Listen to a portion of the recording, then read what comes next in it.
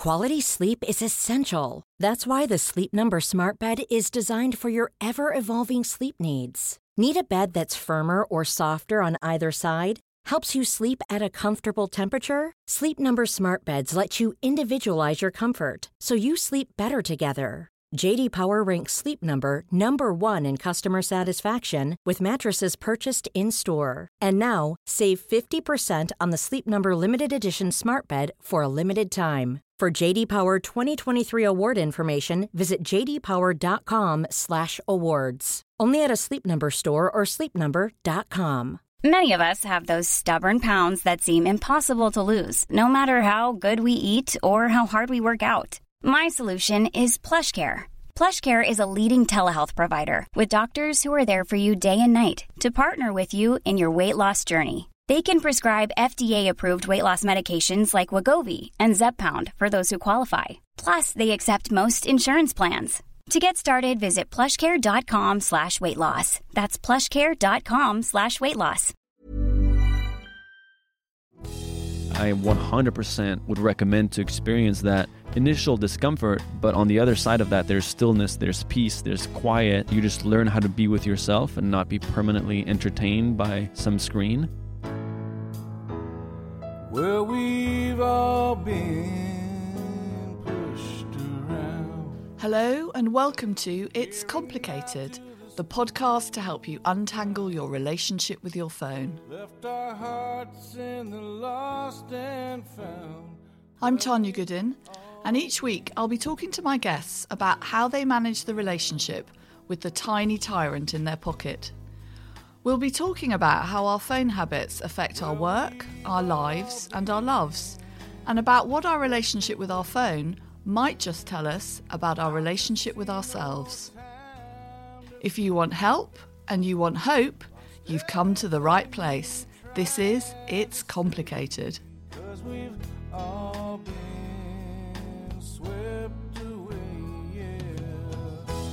So I'm chatting this week with Thomas Bragg, who is from the YouTube group Yes Theory. And if you haven't heard of them, go and check them out immediately. They're a really inspiring group. And their motto is seek discomfort. And what they do is they challenge people to get out of their comfort zone with a kind of whole range of real world challenges, because they believe, and I agree with them, that the deepest connections and the best moments in life happen when you do that, when you get out of your comfort zone. And they also have a podcast launching early April, so keep an ear open for that. With this season of the podcast, I really wanted to look at some of the positive uses of digital, because the podcast is called, after all, It's Complicated. And I thought maybe with the first and second season, I'd focused a little bit too much on some of the kind of problems and the downsides. So I wanted to look and find people who were doing really inspiring things online and using their platform and their followers for good. And Yes Theory, I think, are a perfect example of this, because they're actually using their huge following. They've got 5 million subscribers on YouTube to encourage meetups and connections in real life.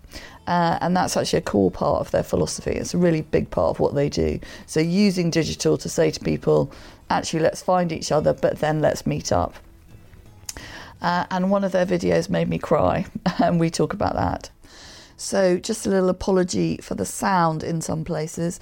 We were recording with Thomas in LA and me in London, so we've got a few crackles on the line, unfortunately, which we couldn't do anything about. But despite those, I really think you're going to enjoy it. It's really brilliant to have you on the podcast. I really wanted, in this series, it's talking all about our relationship with tech, and I wanted to find some people who were doing really positive things with the digital world. And obviously I came across you. It was your deleting social media for 30 days changed my life video. Well, there you go. Which so many people sent to me. I can't tell you. I must have got about 20 people saying, you've got to check this out and you've got to speak to these guys. Really? But I was reading a headline about you that said, Yes Theory is a band of unlikely brothers creating a movement for positive change. So I thought maybe you could start by explaining to all the listeners of the podcast who might not have come across you yet, what you do, what Yes Theory is all about. Absolutely. So Yes Theory is a YouTube channel But we see it as something much bigger than that. Our goal is to make this a movement that can live beyond us. And we don't see Yes Theory just as us three in the YouTube channel. We see it as the entire community. And at the core, we try to live by the philosophy of seeking discomfort. So everything we do is to try and show people the value and show people that life's greatest moments and biggest achievements and deepest connections lay on the other side of your comfort zone. And so we just believe that, in modern media right now, we're being advertised to be comfortable all the time. But we believe that true fulfillment actually comes from the moments where you seek discomfort and you get out of your comfort zone and do things that scare you and fulfill you. And those things are not always easy. And so we try and make a variety of videos around those themes, everything from throwing a dart at a map and flying wherever it lands to meet locals, to challenging Will Smith to bungee jump out of a helicopter, to climbing a mountain, snowy mountain in shorts with Iceman Wim Hof. We've done a pretty wide variety of things, and they all kind of revolve around that theme. So one of the scariest things, this is probably not going to seem scary to you at all, that I watched, one of your videos, was when you dialed random numbers and persuaded complete strangers to hang out with you. So tell everyone about that, because I thought that was fantastic, but also really scary, not only doing it, but being on the other end of it. I was thinking if someone rang me and said that, I'd probably be putting the phone straight down. Yeah, so we definitely being on the other end of it. For us, we kind of try and show people that, I was also brought up being told to be careful of strangers, and it's probably a good thing to do. You have to be street smart in life. But what we try and show is that most people that you cross on everyday life is just a normal person living their normal life, is probably really kind. The most people that we've met traveling or most people that we've met along the way have been really nice. And so we wanted to genuinely try this experiment. If we could just type a number in our cell phone and convince somebody to meet up with us, how would that person turn out? And a part of me wants to say that we got lucky right now, but I do believe that probably there's just such a wide range of people in this world that just are genuinely kind. And we ended up meeting this woman who's a mother of 3 or 4 kids, and every day she goes out and hands out food to the homeless. And we learned so much from just spending a day with her. So we ended up flying up to Seattle, that's where she lived, and had an amazing time. And so there was a period of being a little bit nervous. I bet on their side as well, they must have been a bit nervous about what they were going to get when you got off the plane. Exactly. Luckily, so our goal with any of these things is we try and get them to say yes before they know what this is for. Because we don't want the yes to be, oh, I can trust them, they have a YouTube channel. We want the yes to be from a genuine person, stranger to stranger connection. And then from there, we then go on to explain, okay, so there's more to this. So the reason why we're doing this is for, we make videos and we're trying to show people the value of seeking discomfort and human connection. And this is going to be a part of a video. So that's why we're going to show up with cameras. Here's the link. In this particular video, by the point we got to them, they had an idea of who we were going to be. But in the end, we could have lied, right? We could have been just a random person on the phone telling them we're this channel. So they still had the hesitation of are these actually the guys that are going to show up? But yeah, it turned out to be such a crazy experience because we didn't, whenever we start these things out, we don't know if it's going to work out. And this lined up in such an incredible way. So it is.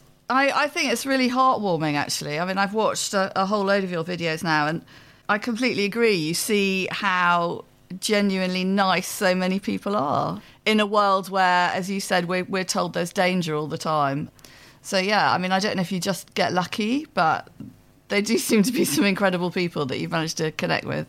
I do believe most people on this planet are genuinely kind, but I do think also if you're somebody who's going to be spontaneous enough and open-minded enough to say yes to one of our crazy requests, typically it filters like a very interesting type of person that either is going through a period in their life where they really have been looking for an opportunity to say yes to something bold, or they're just that kind of person. And so we just end up meeting the most amazing humans, and every new interaction kind of adds a new spark within us and adds a seed of inspiration for how to be a better person even within us. Because we always realize that it's one thing to be on our side, but it's a whole other to be receiving us and trusting us. And so we always trying to respect that, and then are always impressed by the people we end up meeting. So you do run a YouTube channel, so you spend a lot of time online. So I'm really intrigued by the fact that you chose to go and do this 30 days without social media, and not only do it, but you said it changed your life. Talk me through what made you decide to do it. And I'm really interested, having seen the video, as whether you've carried on because you said there were things you were going to do as a result of it. So yeah, just talk us through that. Absolutely. So I was in a point in my life where I was really noticing my social media addiction. Most people that don't have social media as their job are probably addicted to social media, I would say. But for me, I was even able to justify being on social media because it's my job. So I was telling myself, oh, I'm only on Instagram, because I need to answer a certain amount of DMs, or I'm only scrolling on YouTube, for hours because this is like research for me. Like I was justifying it in so many ways. But in the end, even though there might be some work in there, a lot of it is I just fell prey to the platform's algorithm and I just got distracted. And I would just notice myself, pulling out my phone when I went to the bathroom, pulling out my phone randomly in the middle of a meeting, compulsively, not even like thinking, oh, I need to answer somebody on Instagram. Just if I get bored, I'll just pull it out. And I just was noticing it was deteriorating my own ability to stay focused on anything because I was constantly distracting myself with mostly Instagram. And I just kind of got to a point where I wanted to take better care of myself and wanted to learn how to navigate my thoughts in a better way. And I ended up reading this book by Cal Newport called Digital Minimalism. And after reading that, I kind of started to really think about considering, because he does challenge people to quit social media for 30 days. And I'd actually thought about it a little bit before. And I told a friend who told me, oh, you should read this book that it had just come out at the time. And that really made me consider it. And I ended up doing it. And it was an interesting process because I had to basically tell everyone at the office, hey guys, I'm not going to be able to do anything on Instagram this month. So, if any work needs to be done, actual work needs to be done on Instagram, I won't be able to do it, which I apologize for. But this is a commitment that I want to do for my own mental health and sanity. And I committed for a month. And by the end of it, I just felt so much more peaceful, less distracted, more focused, more creative as well, and just overall happier.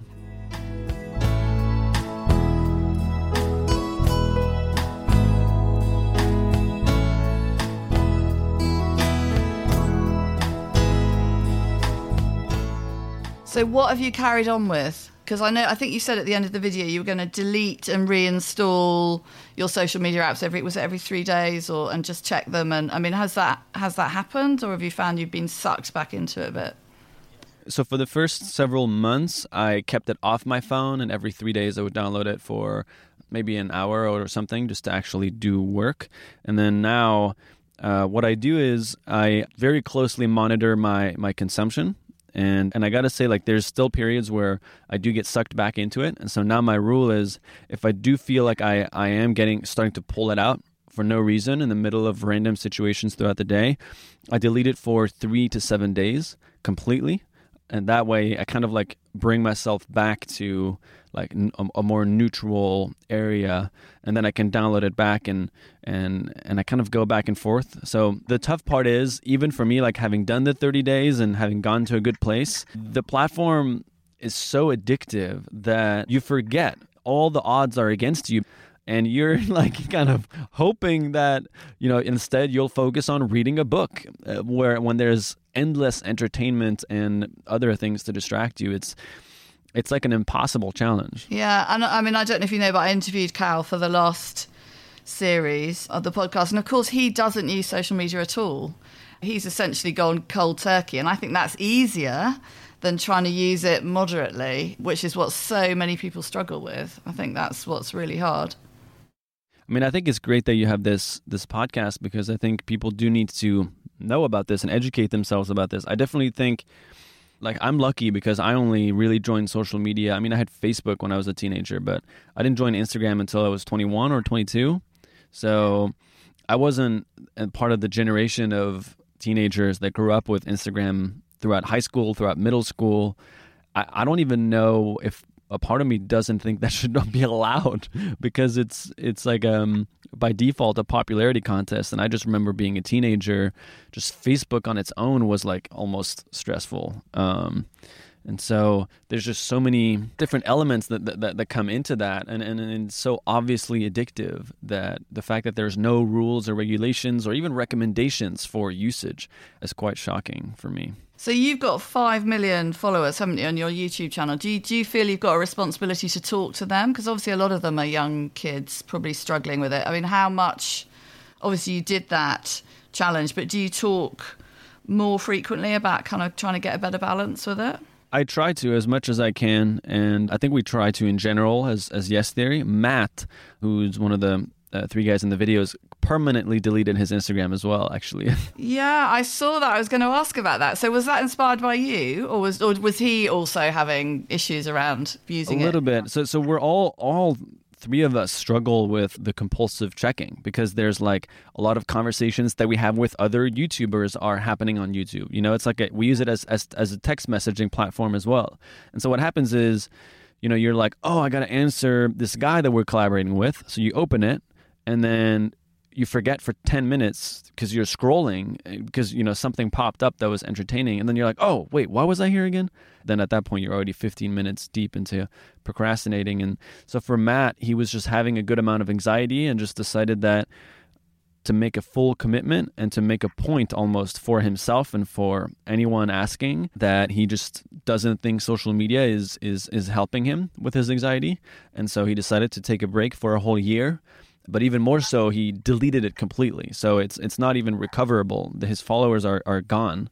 And so that was just a way for him to show to himself that he just needs to have a reset, basically. I was laughing at the bit of the video where just right at the beginning where you tell all the guys what you're going to do, and they said, oh, but Kelly Slater's trying to message you to to organise this. It's the FOMO. It was that whole FOMO button that they were pushing as a, you know, look at all this stuff you're going to miss out on. But that's what you fear, right? You fear that there's something you're going to miss out on. But what I noticed after the 30 days was like, oh, there really wasn't anything that I missed out on. And so I probably saved, I don't know how many hours in the month. And I came back and it was like, oh, nothing's changed, really. And I had like obviously messages, but nothing was really urgent. I had one friend who was in town that had messaged me on there that didn't have my phone number, but I gave it to him. So now anytime he does message me, I'll just get it through text. And it was quite shocking to realize, I didn't really miss out on much and people didn't really need me work-wise. That's just kind of like an excuse almost I've given myself for keeping Instagram. But it was pretty shocking how little I actually missed it and actually needed it. So your kind of mantra is seek discomfort. Do you think that living without social media or going without a phone is now the ultimate way we can seek discomfort? Because it is so stressful. I find the thought of it, when I talk to people about it, they just automatically say, I could never do that. Yeah, I totally think at this point, I think anyone who doesn't admit that they're addicted to their phone is either like somebody who just lives out in nature or is probably lying because like we use Google Maps, we use it for music, we use it for everything. And I mean, I gave up social media, but I can't imagine giving up my phone for 30 days. I mean, what would I do without all of the features that are on there? Like, I don't know how to read a map. I don't know how to communicate with people without my cell phone. I would just fall off the face of the earth, basically. And I definitely think it's a scary thing. And actually about almost a year ago, I guess 8-9 months ago, we went to Guatemala in the jungle for a whole week and we didn't have any service at all. So our phones were like basically useless because maps didn't work, text didn't work, social media didn't work. And we didn't have electricity, so we couldn't charge them to like listen to music during the day or anything like that. So my phone was just basically in my bag the whole week. It felt amazing to be so disconnected. You know, I 100% would recommend to as many people as possible to experience that initial discomfort. But on the other side of that, there's stillness, there's peace, there's quiet. And you just learn how to be with yourself and not be permanently entertained by some screen. Yeah, I do think a lot of people would be surprised by how uncomfortable and difficult that would actually be. Yeah, it's kind of like the ultimate luxury now, isn't it? To be able to completely disconnect because we never do it. But it's really good hearing you describe what it feels like, because actually I'm trying to encourage people to try it. And it's that initial feeling that is really hard, I think. Yeah. How do you balance it?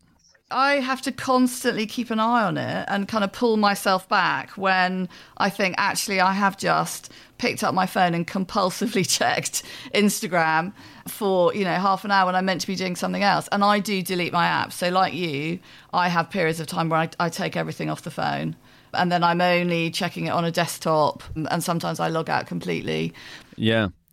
And that's why Matt permanently deleted it, because he tried the whole, okay, I'm going to, not have it on my phone and I'm going to give my password to a friend.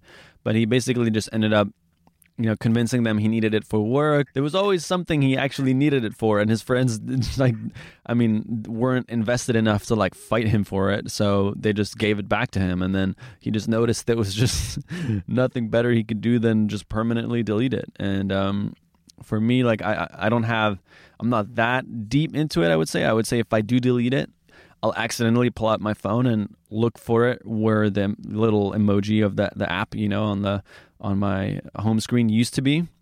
I feel really good about pulling it out and then seeing that it's not there and then reminding myself, oh, wow, that's another time where I would have been distracted. But now that I've deleted it, I can stay focused on what it is that I'm actually supposed to be doing. Yeah, I do think what you're saying is you got to keep a check on it, which is kind of scary, right? You have to always be monitoring your consumption. Otherwise, it's going to pull you in. And of course, all the screen time apps and all those monitoring apps just could make us more compulsive about checking it as well. That's one of the things that worries me, that it's a bit like having a Fitbit now. Everybody checks how long they've been on Instagram a day and then, comparing statistics. And that's just as addictive, I think. Yeah.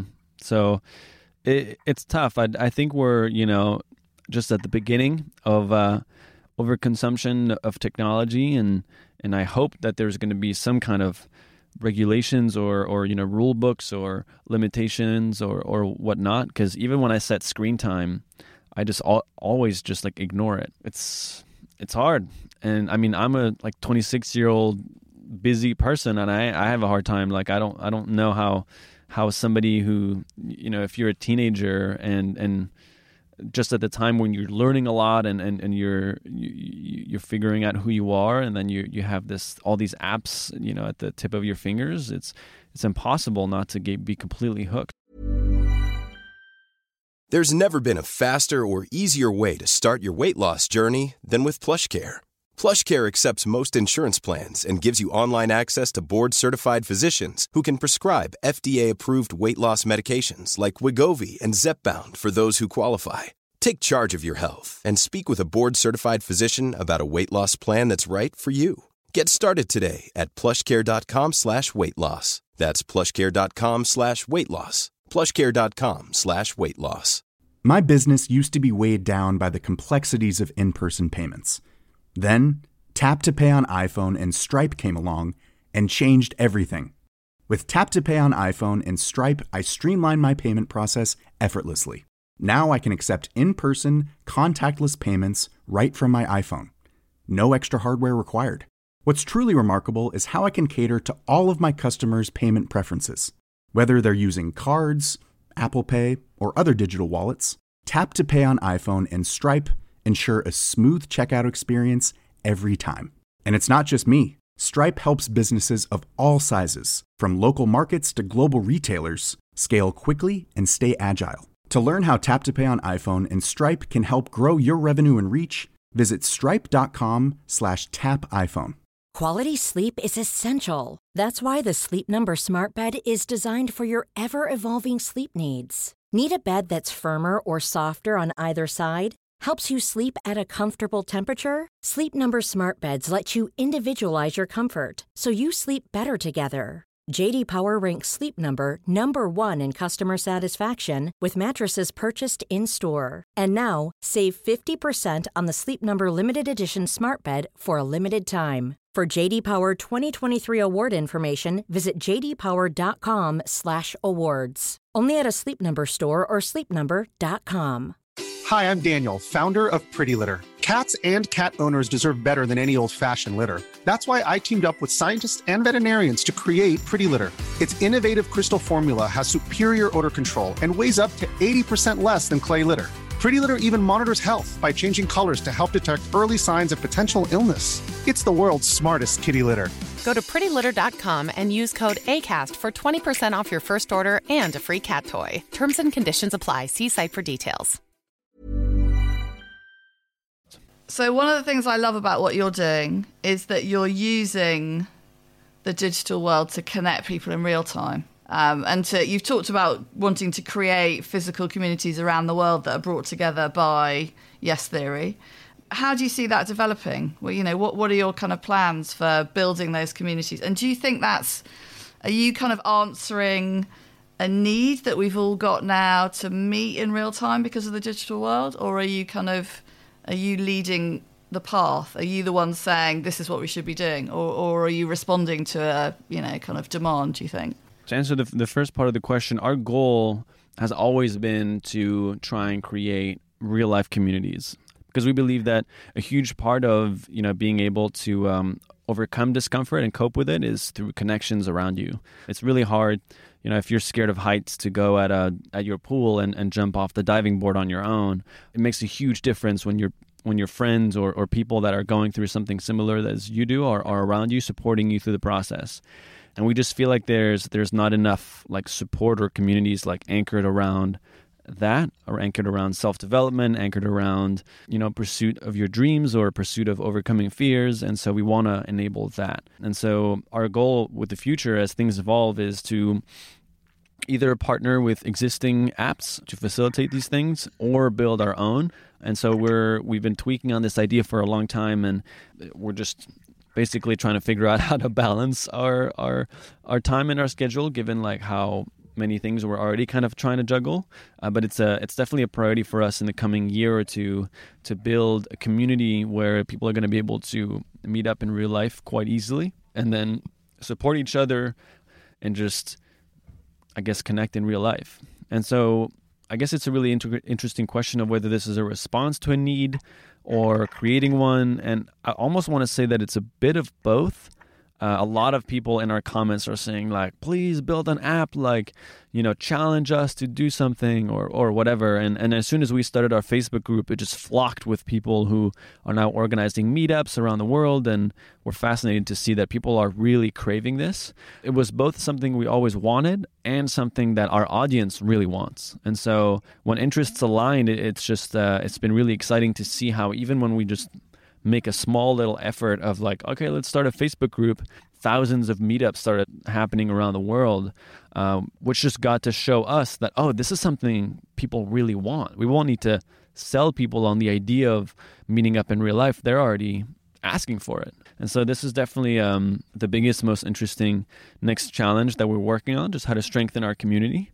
Because as much as we want to continue growing on YouTube and whatnot, it's definitely not our main objective. I would say our main objective is to really make sure that we engage deeply with our audience. We'd much rather choose a smaller following where, people are really engaged and are meeting up in real life and are gaining true, genuine value than having 100 million subscribers, but, people are just watching us and then scrolling over to the next thing and there's no impact in their lives whatsoever.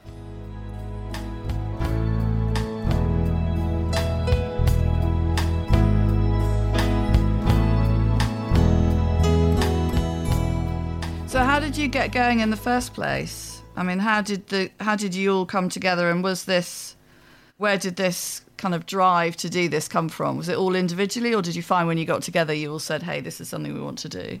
So we were all already almost in the pursuit of something, I would want to say maybe unconventional. Amar was starting his own app, so like a tech startup, and Matt had a clothing company, and I'd also dabbled in the tech space. I ended up working in Silicon Valley a few summers on like an app that I was trying to build, and met with investors and all sorts of things. So we had all three had the desire to be entrepreneurs for a long time.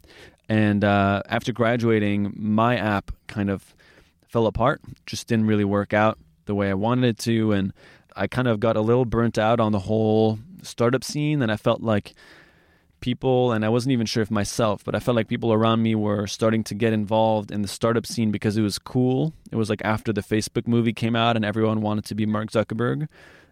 I kind of got to a point where I was like, okay, what am I really doing this for? Am I doing this because tech is cool now, or am I doing this because I really want to be a tech entrepreneur? And I asked myself, I was 21 at the time, so I asked myself, okay, if I was 30 years old looking back at my 20s, what would I want them to look like? And I kind of narrowed it down to 3 things. I wanted to really take the opportunity to travel. I wanted to do something where I could work on something creative. So as much as possible every day, I'd get an opportunity to be creative. And 3, I wanted to do something that had some form of an impact beyond fulfilling myself. So if I could help others in any way, that would be my goal. Then I wrote down all the different jobs that I could think of where all of those 3 things kind of came together. So I had like, okay, teaching English abroad. I had journalist. I had, consultant for NGOs or whatnot. And I wrote down all these different jobs. YouTube creator was one of them that I ended up kind of coming up with. And I ranked them in that order. And YouTube creator, to my surprise, actually ended up at the top. Immediately in that moment, I just decided, okay, if this is what I truly would want to do, if risk wasn't a part of the equation, then this is what I should pursue. And so I kind of just set on that course, and I was just not going to stop for anything, and had part-time jobs to fund it. And I ended up meeting Matt, together through different brainstorms and a few different conversations and things that happened. I ended up coming up with the idea of wanting to do 30 things that I had never done before in 30 days and make a video about it every single day. And so initially, because Matt had his clothing line, I wasn't expecting him to join the whole time. So I was like, okay, I'm going to do this for myself. I'm going to do this every day. But I want to have friends around me that help me or participate once in a while. And Matt pretty much immediately said he was down. And then as I was trying to organize this, it took me a few weeks to kind of come up with the ideas and do some logistics and train on my editing, because I had only been editing for like a year, basically. I met Amar, who had snuck into my best friend's going away party. And so we kind of ended up talking, and I ended up finding out that he needed a place to crash. And I was like, okay, I just met this complete stranger, but I'm also going through this period of my life where I want to get out of my comfort zone, and I've never let a stranger sleep on my couch. So maybe I should say yes to that. Yeah, it sounds just like a Yes Theory video, yeah. Yeah, I was like, you know what? This guy needs help, and my initial instinct is to definitely say no to something like that, but I feel like, I can't just do this for the video. This has to be like a mindset this is a mindset change. I'm not doing the 30 videos in 30 days to try and blow up on YouTube. I'm doing this because I want a genuine transformation in how I behave and how I judge people and how I judge experiences and open my own mind to life. I was like, all right, you can join. And Amar was initially working on his startup. He was fundraising, and he had all sorts of projects going. And then, as we're in that apartment, ideas are starting to like bubble, and we're all like connecting and realizing the excitement over the potential of doing this for a month. And eventually, a few days in, we all just decided to fully commit full time and doing this. And I was super stoked because at this point, the project took a whole different life than what I could have ever even imagined in the first place. It stopped being like this personal journey, but it became a group journey, which ended up being infinitely more fulfilling and exciting than it could ever have been on my own. From that point on, life was changed forever, basically. So when you were imagining being 30 and looking back, was creating the ultimate fake news story to fool the internet one of the things you were thinking, hey, that would be really cool to do? Absolutely not. Maybe you'd like to tell everyone about that, because I thought that was brilliant. Yeah. So that video is honestly, it's funny. It's a little bit of like how would you say, like a black sheep in our catalog, because most of our videos are very wholesome. They involve, showing people the good in the world. And this video, we wanted to see, it was at a time where questioning media was at a peak, and we had this idea of like, could we engineer a story in the media to show people that, you have to fact check, you have to check the sources, you have to just be careful with what you read and making sure that you check both sides and whatnot. And so then we brainstormed, and we didn't want to go too political. We didn't want to like actually impact something that could have repercussions. And so we ended up going on the lighter end of the scale of things, and we're like, okay, what if we try and stage a fake scenario? Our manager, Zach, actually told us about this friend of his, or this guy he met in Canada, who's basically a Justin Bieber lookalike. And so we thought, okay, could we put Justin Bieber in a funny situation that wouldn't harm his reputation in like a meaningful way, but that could hopefully make even him smile if he when he saw it? And we brainstormed a bunch of different ideas, and one of them was to pretend that Justin Bieber stopped traffic to help a grandma cross the road, and then the other one was Justin Bieber ate a burrito sideways. And basically pursued both, and unfortunately the grandma video did not get picked up at all. Even though we thought that was a much stronger idea, the burrito thing was actually just set up as a backup idea. And then we ended up just posting that on Reddit, and it didn't really pick up for a while. And then our friend Connor came by the house, and who's a much more experienced Redditor, and put it up on a different community, I guess. And it just completely went berserk, and Vanity Fair and BBC News, and I mean everyone in the world. It was on all the news channels, wasn't it? Yeah, it was on everything. And honestly, a regret that we've had in hindsight is not at the end of the video kind of doing okay, world, now that we have your attention, let's actually talk about something meaningful. Like we wish we really regret, because we were in such a rush to get that video out quickly. Like we edited that entire video in 2 days. We barely slept, and we just didn't have the time, because all the media frenzy was happening as we were trying to edit this, because we realized, I mean, in 2 weeks, people have probably forgotten. Like we need to get our side of the story up as soon as possible to like, you know, while this is still relevant. So we edited it super quick, put it up, and then it went way more viral than we could have possibly have comprehended. I mean, we didn't realize really what the impact of what we had done at that point. And so a few months later, we just kind of realized, like, damn, did we not use the opportunity of basically the world's attention for a short period of time to actually drive home something that could have been really smart and useful? I think you did make that point, though. I think you kind of didn't need to say that. You didn't need to underline that at the end, because I think you made the point all the way through. When you watch that video, yeah, you're totally making the point. Look how easy it is. I mean, not easy because you knew what you were doing, but to create a news story that goes viral in that kind of magnitude, without anyone stopping to think, is this actually... I mean, only a few people said, is that really Justin Bieber, didn't they? I mean, you fooled most people. And that's kind of the point, especially around celebrity culture. People really believe anything. A part of it was trying to have a commentary on that as well, on like, it's very easy to pick somebody apart like Justin Bieber, and like you see a photo of him doing something and you immediately judge him. And it was actually quite scary to see how quickly and easily people believed the story. I mean, we had done a decent job at making him look like him, but if you really look at it and look at what he looked like at the time, there was like some obvious differences, and it was just kind of interesting to see it all unfold. And we kind of felt both excited and almost guilty as it was happening. We're like, wait, how is this going to affect everything around us right now? What are we really doing? Because our goal was initially to get that grandma video to go viral. And then we thought, okay, at least we're making Justin Bieber look good here. You know, we're spreading something that's fake, but it's something where he did something really nice. And so, you know, the net impact is positive. And with the burrito one, we weren't too sure. It felt quite like a net neutral thing, where it was like, it's still very goofy, like we didn't harm anyone, but it definitely left us feeling a little bit, I don't know, just slightly guilty, I guess. It says something about human nature that's the one that went viral and not the one where he's doing a good deed, isn't it? Yeah, it sadly does. I really wanted to end by talking about this video that actually made me cry when I watched it last night. You're meeting a stranger that has 3 months to live video, which I thought was just the most perfect example of using your whole philosophy of, you know, meeting people in the real world and connections, and using your platform in a really positive way. So would you like to talk a little bit about that, about what you did? Because I thought it was really moving. Yeah, so we ended up putting up a message on our Facebook group.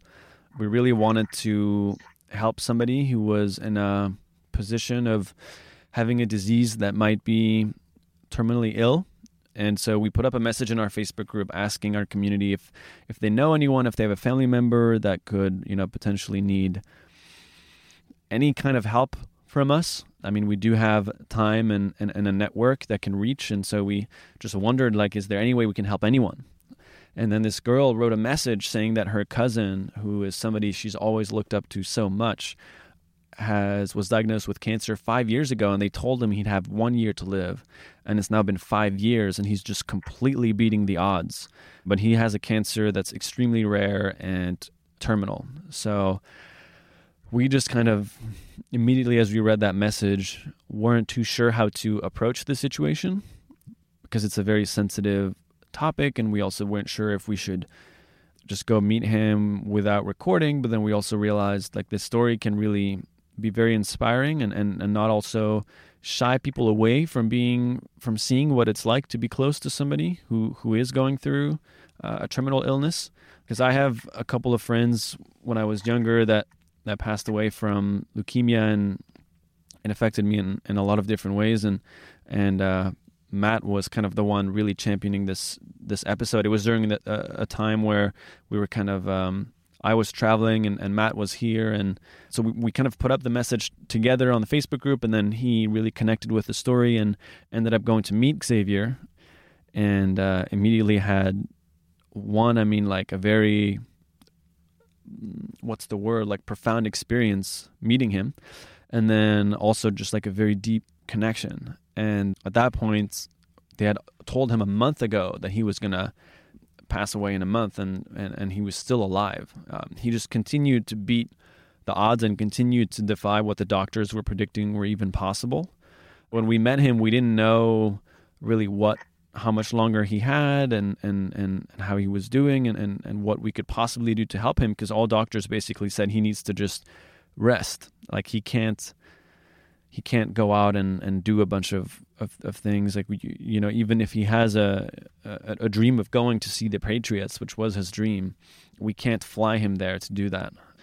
So we were a little bit torn initially on what to do, but Xavier and Matt continued talking for the entire summer. And then we came back from traveling and from summer break, and Matt continued to see him, and they continued hanging out, and only once in a while did he bring a camera. So most of the things that you see in the video were actually not all the moments where they actually saw each other. After a while, we basically learned that his cousin's wedding was happening in November, and Matt met him in July when he had already been told that he'd have a couple of weeks left to live. And he reached all the way to November, and we really tried to we begged the doctors to let us fly him, even in very comfortably in first class, just so he's as little disturbed as possible. But they just thought it was too much of a risk to let him on a plane. And so I was watching that video, willing him to be able to go to the wedding. It was really, it was really sad that he couldn't make it. Yeah, and then eventually the cousin asked Matt to be a groomsman at the wedding. And so Matt ended up going to represent Xavier. Xavier ended up passing away a few weeks after the wedding. And we took some time to figure out how to tell this story in a sensible way, and in a way that will cherish his memory. Yeah, that was definitely one of the more profound experiences I know that Matt has had, and all of us have had going through telling this story and navigating the sensitive subject, and then sharing a story and showing something to the world that I think a lot of people are kind of avoiding to talk about, which is sickness and unfortunately death. We're just glad that our channel even allows us to be able to tell these kinds of stories. It is really inspiring to watch. I'm going to post the links to all your videos in the podcast notes. But yeah, it was really, really inspiring and moving, and exactly about the power of connection, which is what you're all about. Yeah. So thank you very much. Thank you. Thank you so much for being on the podcast. Yeah, thank you, Tanya. I really appreciate it.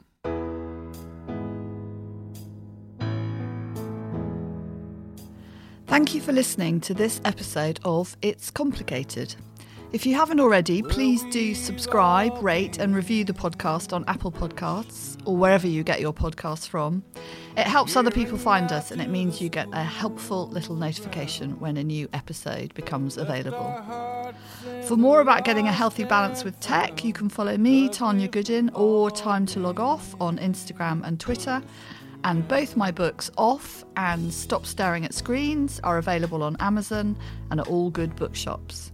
Finally, for more information about this and other episodes in the podcast series, visit itstimetologoff.com.